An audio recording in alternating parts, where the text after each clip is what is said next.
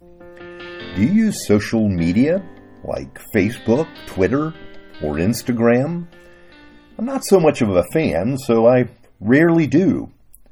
But I ask because, well, we've weaponized what was originally meant to strengthen and build community. It's true we can use Facebook to reconnect with old friends and to build new connections. But often Twitter is used for attack pieces. People can be ruthless and cruel with their words. It's sort of like road rage, but online. Virtual fists are flying. Now, this is not a new phenomenon, but only a new method of delivering the attack.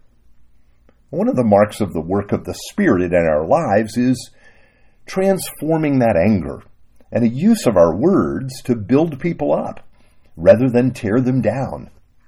Here's our scripture text for today. Remind the people to be subject to rulers and authorities, to be obedient, to be ready to do whatever is good, to slander no one, to be peaceable and considerate, and always to be gentle toward everyone. So here in this section of dealing with outsiders, Paul tells Titus that the people are not to slander anyone, but to be peaceable, to be considerate. That's the wording he uses. Yes, the thrust of the gospel is that we show respect to people. First, to those in leadership, even those we may disagree with, those that may even mistreat us. In other words, those verbal wars we find online are not called for. Yes, debate is good, and discussion can advance understanding and bring about helpful change, but there's no room for attacking others. Listen to Isaiah 53, explaining the way of the suffering servant Jesus. He was oppressed and afflicted, yet he did not open his mouth. He was led like a lamb to the slaughter, as a sheep before its shears is silent, so he did not open his mouth. Yes, Isaiah the prophet twice tells us that the suffering servant kept his mouth shut. This means more than the fact that he made no defense of himself at his trial. It means that he remained silent rather than attempting to speak with his adversaries. Now, when feeling provoked to speak into a moment of conflict, I try to ask myself 3 questions. First, does it need to be said? If not, then I have the answer right there.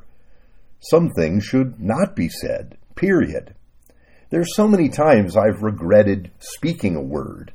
Now, often people today will try to goad me into speaking.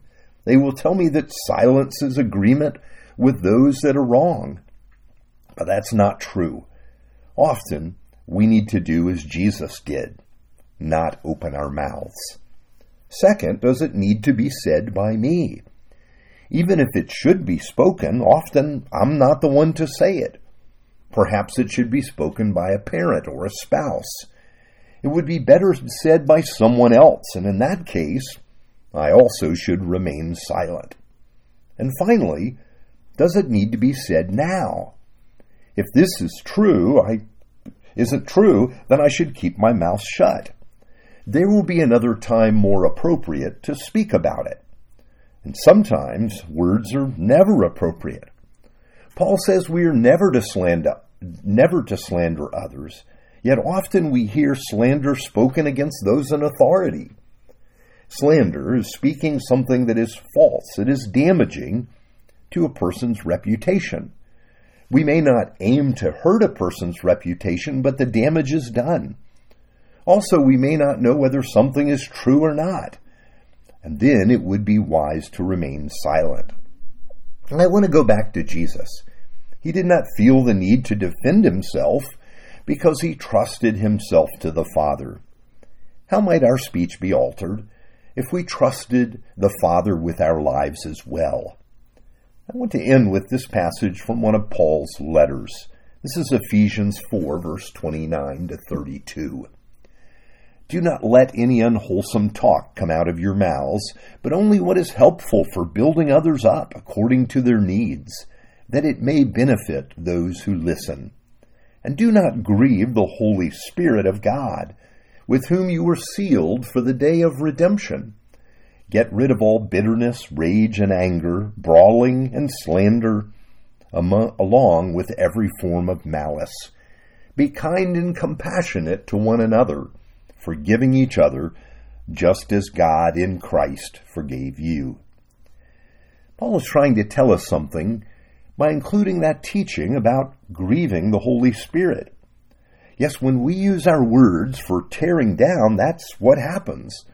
Instead, we learn that our mouths are our most powerful gospel instrument, able to give life. Of course, this can only happen if our hearts have been changed by the gospel. And this is what we're learning about this week. Let's pray. Faithful and loving God, thank you for your truth, your word that has the power to make us wise for salvation. Teach us how to use our words to your honor and glory. In the name of Jesus we pray. Amen.